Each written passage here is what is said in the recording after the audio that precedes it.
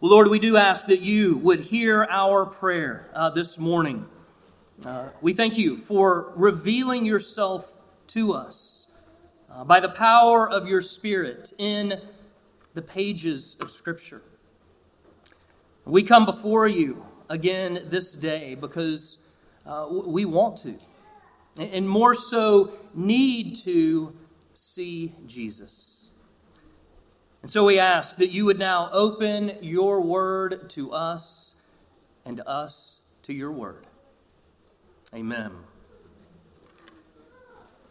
Psalm 127, verses 1 and 2, hear the word of God. Unless the Lord builds the house, those who build it labor in vain. Unless the Lord watches over the city, the watchman stays awake in vain. It is in vain that you rise up early and go late to rest, eating the bread of anxious toil. For God gives to his beloved sleep. And this is God's word. Well, today we're going to look at these two verses in two parts, and really two gifts. Okay, the gift of work and the gift of rest. Work and rest. And so we begin with the gift of work. Now, when I think about work, I can't help but think about my first real summer job, a job that I held during the summer months, the end of my high school days and into my first year of college. And I worked on the loading docks of a mattress manufacturing company with the shipping and receiving crew. And so I was working long, hard hours in the oppressive, hot, humid Georgia weather. And I remember one day when one of the guys that I worked with, he found out something that I tried to keep quiet, that I tried to hide from the other guys. He found out that my dad owned the company. And when he heard someone else mention that, he turned and he looked at me and he said, "Camper, what in the world are you doing working back here? It is hot and humid. This is hard, miserable work. What is your dad trying to do? Is he trying to teach you the value of $1? Because you know they got books on that. You tell your dad to get you a book and you can go read it in the air-conditioned front office."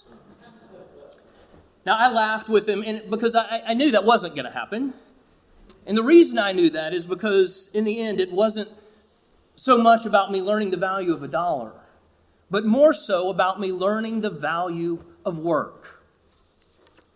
Well, so that then begs the question, what is work? Well, work is much bigger than a job. Of course, it includes that, but is actually much bigger than a paid position of regular employment. Despite our culture's narrow definition of work as only that which we're paid to do, work includes any positive, productive activity. And so a broader definition of work from a biblical perspective is given by John Stott, who writes this: "Work is the expenditure of energy, manual or mental, in the service of others, which brings fulfillment to the worker, blessing to the community, and glory to God." Work is the expenditure of energy, manual or mental, in the service of others, which brings fulfillment to the worker, blessing to the community, and glory to God. Okay, so jobs can definitely fit within that scope, for sure. But also included would be the work of volunteers at churches, schools, hospitals, the work of parents, changing diapers, preparing meals, running errands, the work of the homeless, recycling a cart of aluminum cans, the work of students studying at school. And though work can be difficult and frustrating at times, for sure, if we want to begin to understand the fullness of work and what it's meant to be, then Psalm 127 is a great place to be. So take a look, verse 1. Because what we see there is that the assertion of verse 1 is that God works. Unless the Lord builds the house. Unless the Lord watches over the city. And this phrase, unless the Lord, it presupposes that our God works. He builds and He watches over.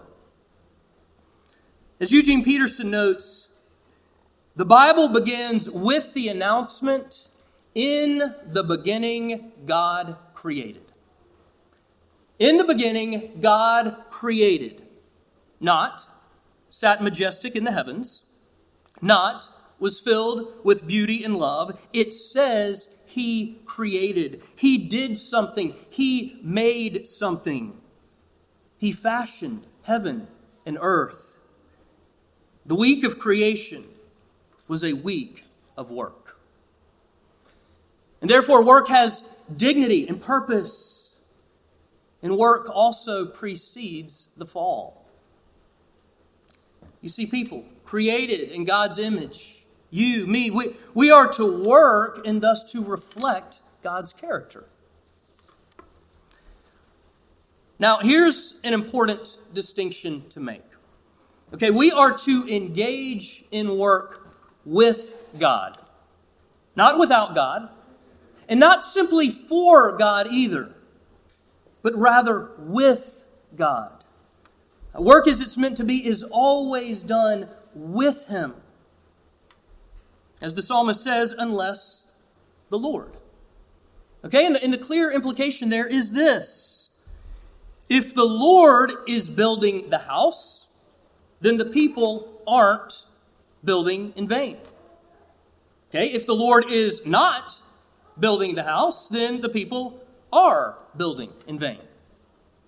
But if the people are dependent on the Lord, working with Him, then their labor will be fruitful. Doesn't always mean it's perfect. In fact, it won't be, but it will be fruitful. Okay, so as you may know, we're in the midst of the NBA playoffs, actually about to transition into the finals after tonight's game. Some of the headliner names so far have been Steph Curry, Luka Doncic, Jason Tatum. Recent years, it's been LeBron James, Kevin Durant. My growing up years, Michael Jordan. That's right, MJ, the greatest of all time, right? The GOAT. Now, this summer, let's just imagine that I go play some 2-on-2 basketball at the playground in my neighborhood. There's a basketball court there. Kids go over to play. My son Ty, he's almost 12. He goes. Some of his friends will be there. And let's say that I go to join these kids to play a little pick-up b-ball, 2-on-2. Now, I want you to also imagine that one day I get paired up with MJ. In his prime, of course. I mean, I'd take him now, but let's just say in his prime. I mean, dude, we would dominate. Ty, I'm sorry, you wouldn't have a chance. We would clean up, and I'd be glad to defer to MJ over and over. But I mean, these kids would not stand a chance against us. I mean, if I'm playing with Michael, I'm gonna win no matter what. Okay, in other words, if MJ plays the game, then Camper doesn't play in vain. Thank you. I'm glad you got my cheesy humor there. Because actually that's the point that this part of the psalm is making. If the Lord is playing the game, then we aren't playing in vain. If the Lord is building the house, if the Lord is watching over the city, then we aren't building, we aren't watching over in vain. If we are dependent on the Lord, working with Him, then our labor will be fruitful. But here's the problem. Our problem is this. Our work goes wrong when we lose touch with the God who works. Our work goes wrong when God is not central in our work. When it's not about him, but it becomes about us when we become the center of what we're doing. When we become the center of our work, then ultimately it is in vain. That's what we're reading here. In fact, look at this. Just 2 verses, and the psalmist 3 times uses the word vain, meaning empty, purposeless. When our work is about us, self-centered, when we're self-reliant, then we're acting as if we are God, building our own little kingdom, and it's ultimately in vain. When we rise up early and go late to rest, day after day after day after day, then we have become the center of our lives, acting as if we are God.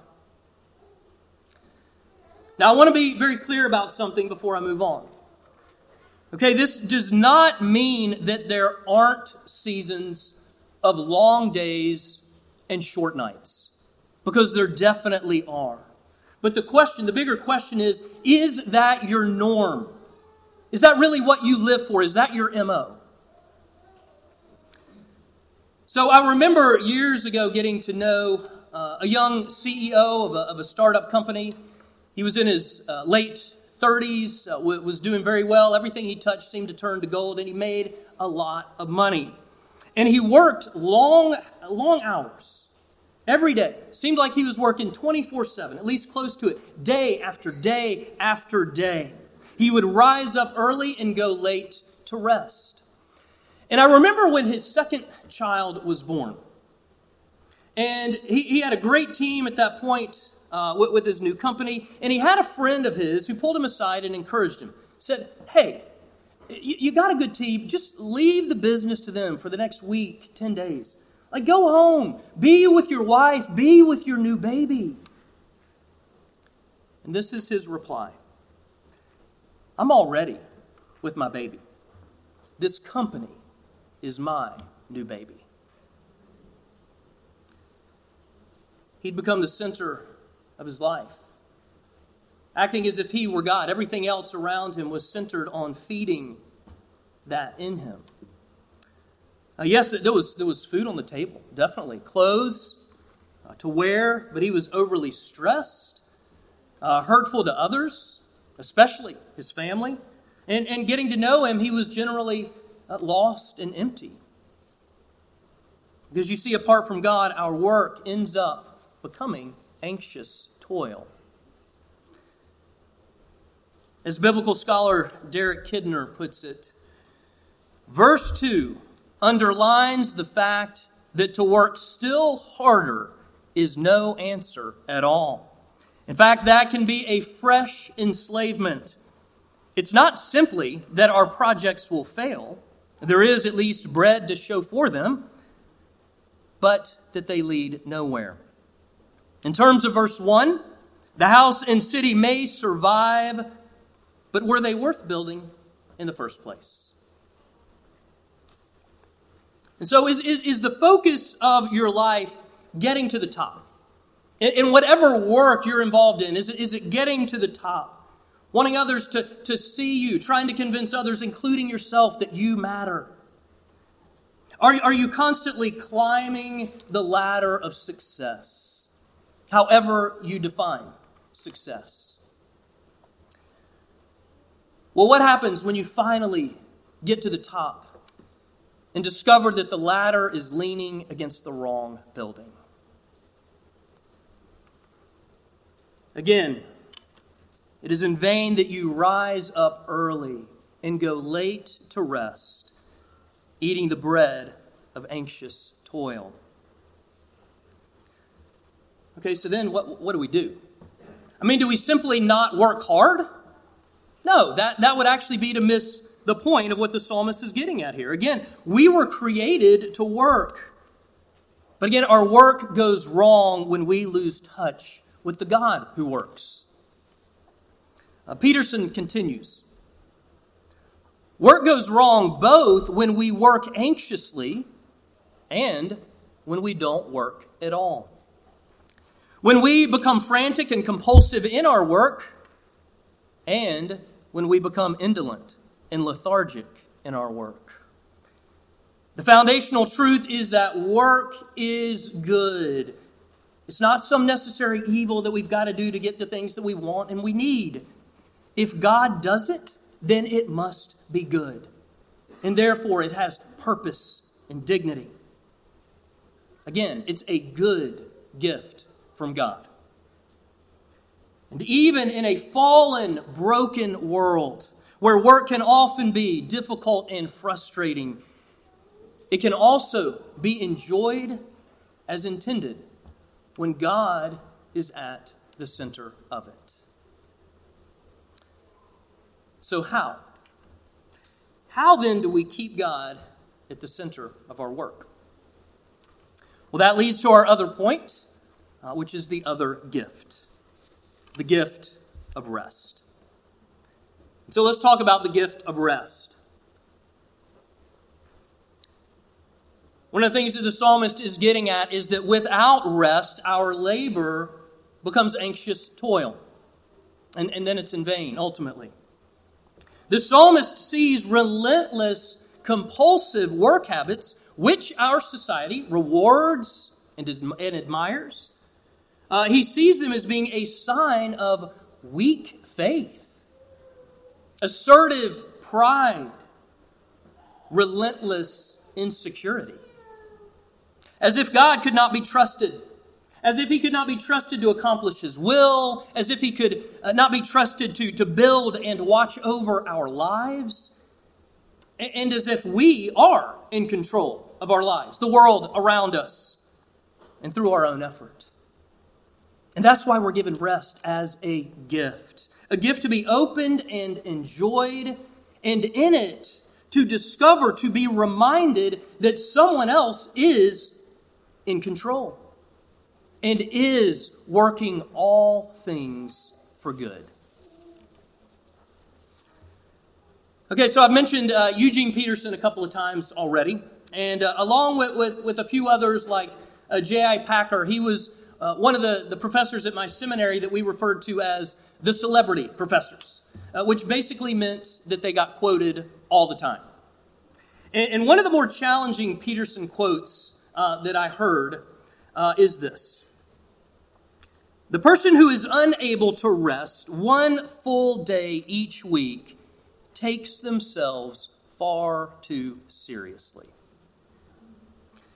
The person who is unable to rest one full day each week takes themselves far too seriously. I didn't really like that quote when I heard it. I was a grad student, and I wasn't taking off any days during the week. I might take off little bits of time here and there, but I was basically studying every day, 7 days a week. But I was convicted. I was challenged. I began to realize that what I was doing is I was living as if it were all up to me, as if it were about me, and that God couldn't be trusted, wasn't seated on the throne, had no idea what he was doing. And then I remember another friend challenged me. He said, Camper, do you trust God enough to take off 4 blocks of time in a row each week? Can you stop working, including home work, and rest by taking off 4 blocks of time in a row? Now, I've referenced this before, and if you don't remember what I mean, this is what my friend meant. So if you think of our waking hours in terms of blocks, okay, then we've got morning, afternoon, and evening. And so can you take all 4 of those blocks in a row? Doesn't matter where you start. Can you do it? Can you trust God with it? And so for many, that might be Saturday evening, Sunday morning, Sunday afternoon, Sunday evening, and back to work on Monday. For many pastors, and this is what Dennis and I try to do, it would be taking off Sunday evening, and Monday morning, Monday afternoon, Monday evening, and back to work on Tuesday.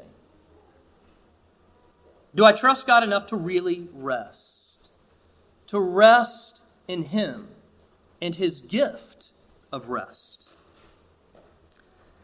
Again, the person who is unable to rest one full day each week takes themselves far too seriously and doesn't take God seriously enough. Now, again, I want to be clear. There are times when rest is very hard to come by. We live in a fallen, broken world, and rest is very hard to come by. I mean, you can think of frontline workers during the pandemic. You can think about the military that we just heard about a little while ago. There are times when, because we live in a fallen, broken world, rest is very hard to come by. But friends, we weren't created to overwork day after day after day. So there's a Japanese word that speaks very well to the problem of overwork and thus to our need for rest. And the word is this: karoshi. Karoshi. Ka meaning too much, ro meaning work, shi meaning death. Karoshi. Too much work, death. Or death from overwork.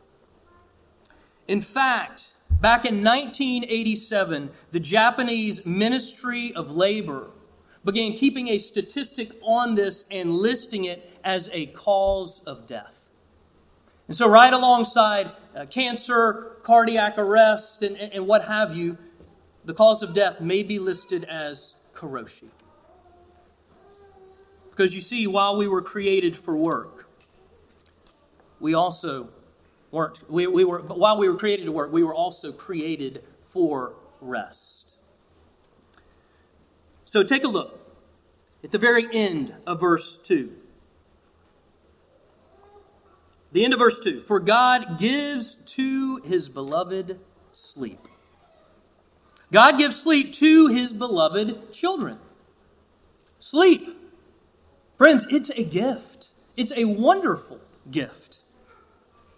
God gives rest to us as his beloved children so that we can be reminded we don't have to carry the weight of the world on our shoulders, but can rather trust God as we work with him and rest in him. You see, rest is a sign of great trust, an expression of deep faith. So I was talking to somebody last week about the first car that I had. I was 16 years old, and in my first car, it was an old, well-loved 1976 Buick Electra, a two-door limited coupe. Now, friends, if you are unfamiliar with that type of car, it was a beast, okay? Close to 5,000 pounds of a beast. Now, by comparison, that was my two-door car when I was 16. If you are driving a two-door Honda Accord, then your car weighs about 1,200 pounds. So mine weighed about 4 times that, which meant it had a really big engine to haul around all that steel. So it had a huge engine, a 455 V8 under the hood, which also meant that it had a little get up and go, which I was fine with that. Now, talk about a beautiful car. You need to go look it up on the internet afterwards. It's the Buick Electra, two-door limited coupe, 1976. Beautiful, long, sleek car. Mine was white with maroon leather interior. Oh, yeah, it was nice. It also came fully loaded. It had, what the person that had originally bought it had gotten it with all the bells and whistles.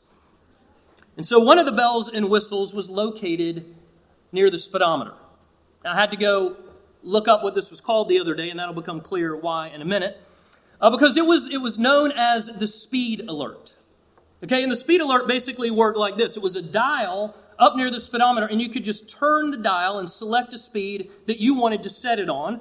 Let's just say, for illustrative purposes, you set it at 55 miles per hour. Now, what that means is that when your speed approaches 55, it begins to make this irritating buzz. That's the alert. Now, for full transparency, I did not make use of that option on my car. That's why I had to go look up what it was called the other day. I barely remembered that it was there. But had I used it, now it would have definitely saved me a few times, and that I would have appreciated. But if I had used it on a regular basis, what it would have done is it would have alerted me to my need to slow down. Okay, now I want you to think about it like that for just a moment. If you think of it like that, then anxious toil is putting the pedal to the metal, driving as fast as you can, as if it is all up to you. And then rest. Rest is the proper response to the speed alert of God's word. You see, rest is taking your foot off the pedal, slowing down, gaining perspective, and realizing that you can rely on a God who provides for every need. He's the one truly behind the wheel. In fact, rest is faith in action. Rest is faith in action. I mean, how's that for a paradox? Okay, it's faith in action because it reflects dependence on God. Now, that doesn't mean it's easy. In fact, I was talking to somebody before the service. We were talking about how rest sometimes is really hard. Faith isn't always easy. Neither is rest. But it is necessary. We desperately need it, and God graciously gives it to us. But the question is, will we receive the gift? Will you open and enjoy it? For God gives to his beloved sleep. Well, let me wrap up with this. And for those of you who love Reformed theology, to articulate things in terms of Reformed theology, I think you're going to appreciate this perspective as put by Pastor and Professor Paul Stevens, who writes this. Justification by grace through faith leads to justification expressed in sleep. Resting in Christ's finished work on the cross, resting in God's sovereign care over all things, resting in the Spirit's ongoing creative restorative ministry. Yes, failure to sleep may at times have physiological causes, but so often insomnia has its roots in one's theology. So the gift is rest in the Lord. And in that sense, the gospel of Jesus literally puts a person to sleep. That's good news, friends. That is good news. Again, while we were created to work, we were also created for rest. Unless the Lord builds the house, those who build it labor in vain. Unless the Lord watches over the city, the watchman stays awake in vain. It is in vain that you rise up early and go late to rest, eating the bread of anxious toil, for God gives to his beloved sleep. And toward that end, Jesus says to you and to me, come to me, all you who labor and are heavy laden, and I will give you rest. Let's pray. Well, Lord Jesus, we do come to you now. We give you thanks that we were created both to work with you and to rest in you through faith. And we ask now that you would help us to trust you more, that we might do so in such a way that blesses others and brings you glory as we enjoy you, our Lord and Savior, in whose name we pray. Amen.